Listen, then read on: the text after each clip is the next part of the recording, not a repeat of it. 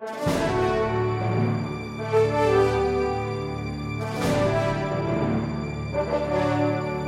to the Wuerffel Trophy podcast at WuerffelTrophy.org. Hello, everyone. Tom Brissell here. Thanks so much for joining us. With these podcast episodes, we hope to bring you stories of great things that are happening around the country and around the world with our past Wuerffel Trophy recipients, finalists, nominees, and friends of the Wuerffel Trophy. And friends is the key word here for our guest because he is a longtime friend of the Wuerffel Trophy. He is the founding trustee of the Biletnikoff Award and the Tallahassee Quarterback Club Foundation over in Tallahassee, Florida. That's our good friend, Professor Walter Manley II. Walter, thanks so much for joining us. It is great to have you with us, my friend. It was great to be with you, Tom, and we're looking forward to you and Betty coming to our banquet next year. We always have a great time with you over there.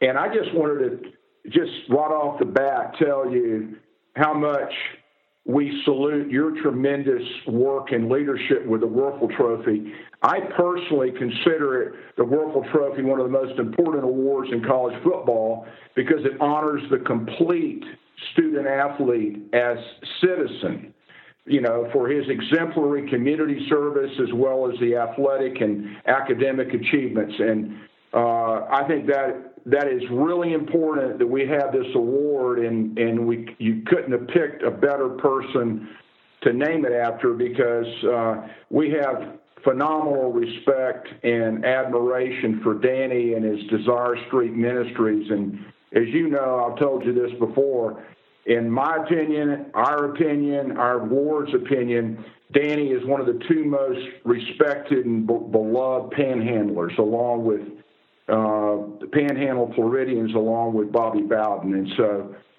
nothing but tremendous respect for you guys and for the work you're doing and the work that Danny is doing with his ministries. Well, many thanks, Walter. That's very awfully kind of you. I can scratch question number 5 off the list, and I know the check I sent you got there just fine. But just kidding, obviously. But, it's interesting to me, the background of how these National College Football Awards got started. There's different stories, each one. Yours is a little unique because you can talk about it first person. You were there and you were part of it. Talk about how the Biletnikoff Award got its start back when. Well, Tom, for those of us who are a little bit older than you, we remember when college sports was not the tail wagging the dog, and it was, there was one game a week on TV, one game a week on national TV. And so those of us who love college football have seen a significant development in the importance of sports in general and college football. And it's hard to believe that great awards like the Wuerffel Trophy and the Biletnikoff Award did not exist. Your award started in, I believe, 2005, and our award started in 1994. That's when a group of us who were Rotarians and football fans of all stripes, that is, some Florida State, some Florida, some out-of-state schools had our support, and we were graduates, and we talked about awards, and we realized that there was a big gap in the positions that were being recognized because although there have been receivers who have won the Heisman Trophy, most of the awards for the Heisman have gone to either a running back or and before that, a halfback or fullback or a quarterback.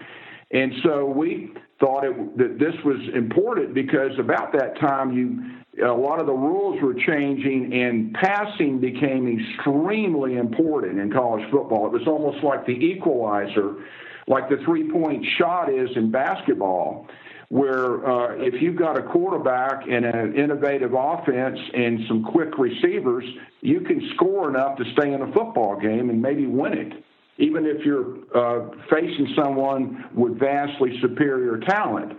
And so we said, well, we need to have a receivers award, and of course, the principals, Rocky Beavis and Bob Teal, and of course Tom Cox, our longtime 25-year treasurer, all of whom have been former chairman of our foundation.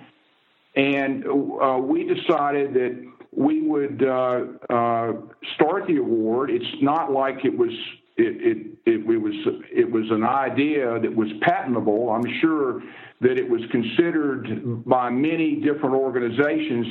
But as you know, the follow-through is the important thing in life. It's not the talking, it's the walking, the walk, and making it happen.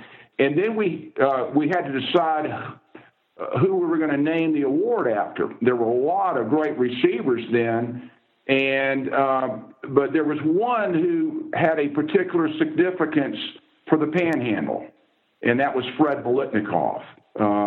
And the rest of the story. We gave our first winner was in 1994, the season 1994, and it was Bobby Ingram of Penn State University, with two SEC guys, Jack Jackson of Florida and Frank Sanders of Auburn University, as finalists. And the rest is history. It's been 25 years of a wonderful thing, especially our charitable mission, which is incredibly important to us.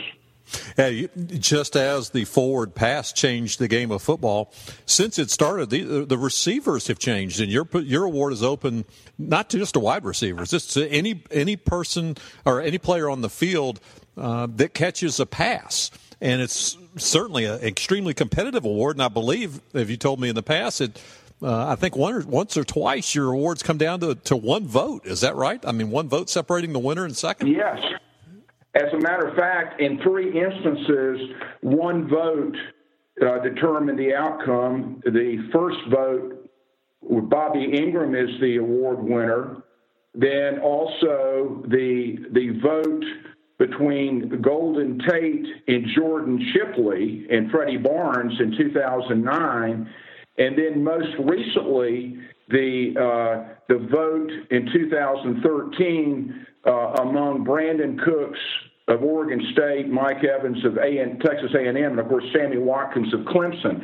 Those were all one vote margin. And in the 2013 contest, the fan vote, which counts as one vote, made the difference. It was a tie vote until we looked at the fan vote, and the Oregon State fans won that award that year for Brandon Cooks.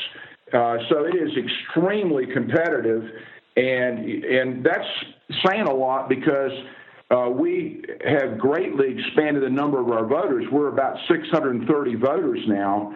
And I would think, as I remember correctly, because I was chairman of selection in 2013, we had over 450 voters in 2013, and we have a very high rate of participation, especially in the late rounds of voting. In excess of 84% of our voters vote.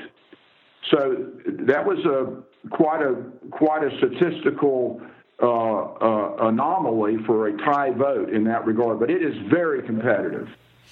Walter, your presentation dinner is second to none over there in Tallahassee, a black tie affair. Share with us a little bit about that and also some of those keynote speakers you've had in the past, because that list is also incredibly impressive.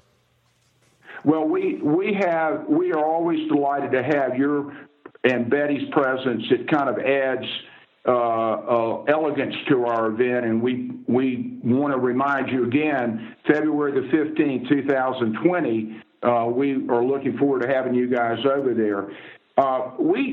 It's funny, we didn't know if we were big enough to have a banquet the first year. And I was a proponent of the banquet because I just felt that we had to have something that would kind of a stage to present the award, but also a way to bring people in the community And, of course, our scholarship program serves 11 counties in North Florida and the Panhandle. And we had quite a discussion about it. And Gene Davidson, who was then the chairman-elect, said, well, Walter, you really want to have a banquet. We're going to let you do it. And I said, wait a minute. And it's one of those things where you raised your hand the wrong time in class, and I put the banquet together, and the first thing that I did was I called our great friend, Charlie Barnes, who is absolutely the greatest MC I have ever seen, and he's done all 25 of our banquets. And I said, Charlie, I've made a big mistake, and I need you to help bail me out. And he said, okay.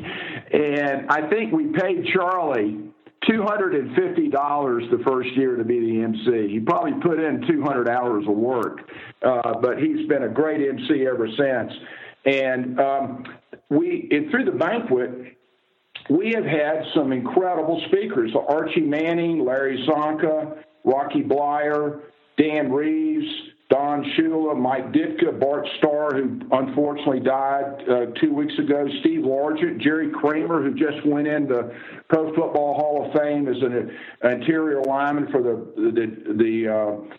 Green Bay Packers, Bill Curry, Lynn Dawson, Dan Fouts, Gene Stallings, Ron Jaworski, Larry Zonka again, Dick Vermeil, Bob Greasy, Bobby Bowden, Floyd Little, and last year Aaron Taylor.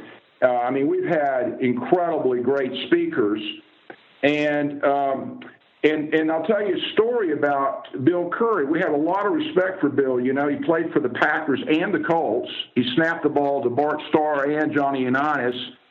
He was a great player. I think he was at Georgia Tech. Then he came back and coached in college and was extremely successful. We always wanted Bill, but we had decided to go with Bo Schembechler in 2006.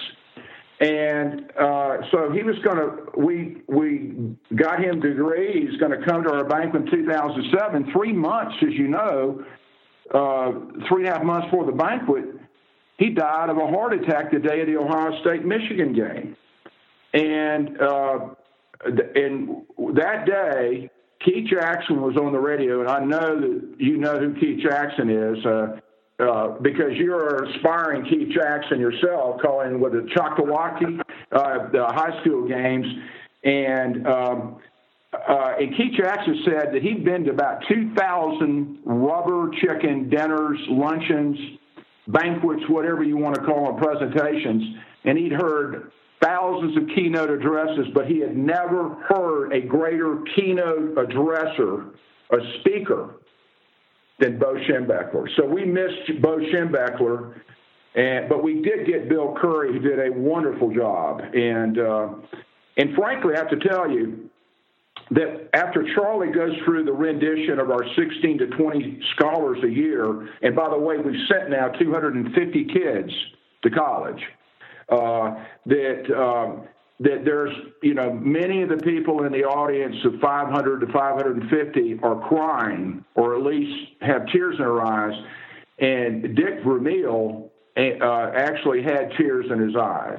And we have had a number of our keynote speakers and coaches who were present write significant checks on the spot to our scholarship fund. But the banquet has been really important to us, Tom, because it allows us to bring the kids to our patrons, and all it does is inspire the patrons to continue to support these wonderful kids who've overcome significant challenges in their lives, mental, physical, emotional, environmental, to achieve at the highest academic and extracurricular levels, like in school, the community, like your award, your great award, the community service, church, and they don't have to play sports either. That's very, very important to us. So we love our banquet, and we know it's a very good banquet, but it's basically a banquet that's brought to people by an all-volunteer organization. We don't pay salaries. I don't know how long that's going to continue, because it takes a lot of time and a lot of effort to put these things together. But we direct every dime that we raise to scholarships, and so far we have spent millions of dollars on scholarships. Yeah, those young men and young ladies have overcome some, like you said, some physical handicaps, some mental, emotional things. You and I can't even imagine. We can't even imagine, and it really is something to see. If you ever get a chance to go to the Biletnikoff dinner, I suggest you do, or watch it on stream. Walter, final before we close, your award and our award are both part of a national organization, the National College Football Awards Association, which is the premier association of college football that does more than just have premier awards in it. Talk about that organization. Well, you're a member of it, Tom. You're a very valuable member, and you know that the organization promotes the development of excellent college football awards and ethical college football awards because of the standards, the very, very high standards that it expects an organization to have. To inculcate it in its procedures, as you know, because you were unanimously brought on as a member a few years ago, and you know how rigorous the process is. And this is a great organization because, you know, we share ideas. We're all friends. We give each other information. We all have charitable missions. That's very important to us because, frankly, in a lot of these awards, if you talk to people, you'll find that the charitable mission itself is just as important, if not more important, than the athletic side of the award. And again, that's the reason why we salute your award, because of the fact that you are identifying the complete citizen, scholar, athlete. And we, in a way, by providing scholarships, we're also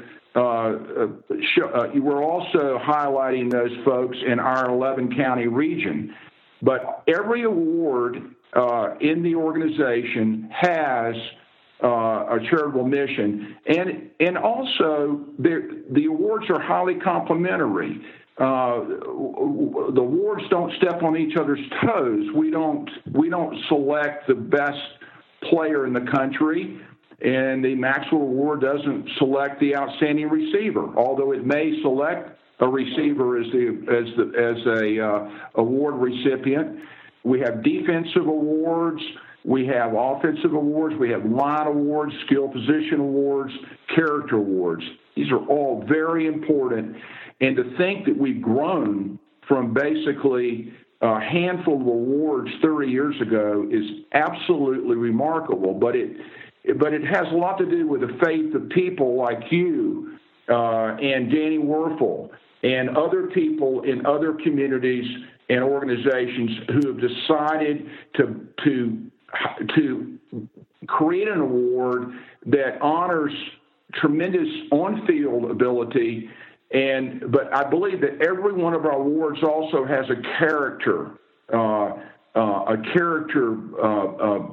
portion of it. We want kids that are great players, but we want good people too. And so we're all delighted. And as a matter of fact, we're going to have a meeting up in New York City hosted by the Heisman, and I'm hoping that you'll be there. I will be there, and we will. You and I will see each other then. Hey, Walter, thanks again for taking the time out. We'll see you, like you said, in July. I'll see you in December at the College Football Awards Show. For people that want to know more, it's Biletnikoffaward.com. And final words for our listeners, Walter. Just thank you for all the great work you're doing. We're uniting the Panhandle with Danny Werfel and Fred Biletnikoff. They may have been competitors on the field. Of course, Danny was born in 1974, and Fred was already playing for the Raiders then. But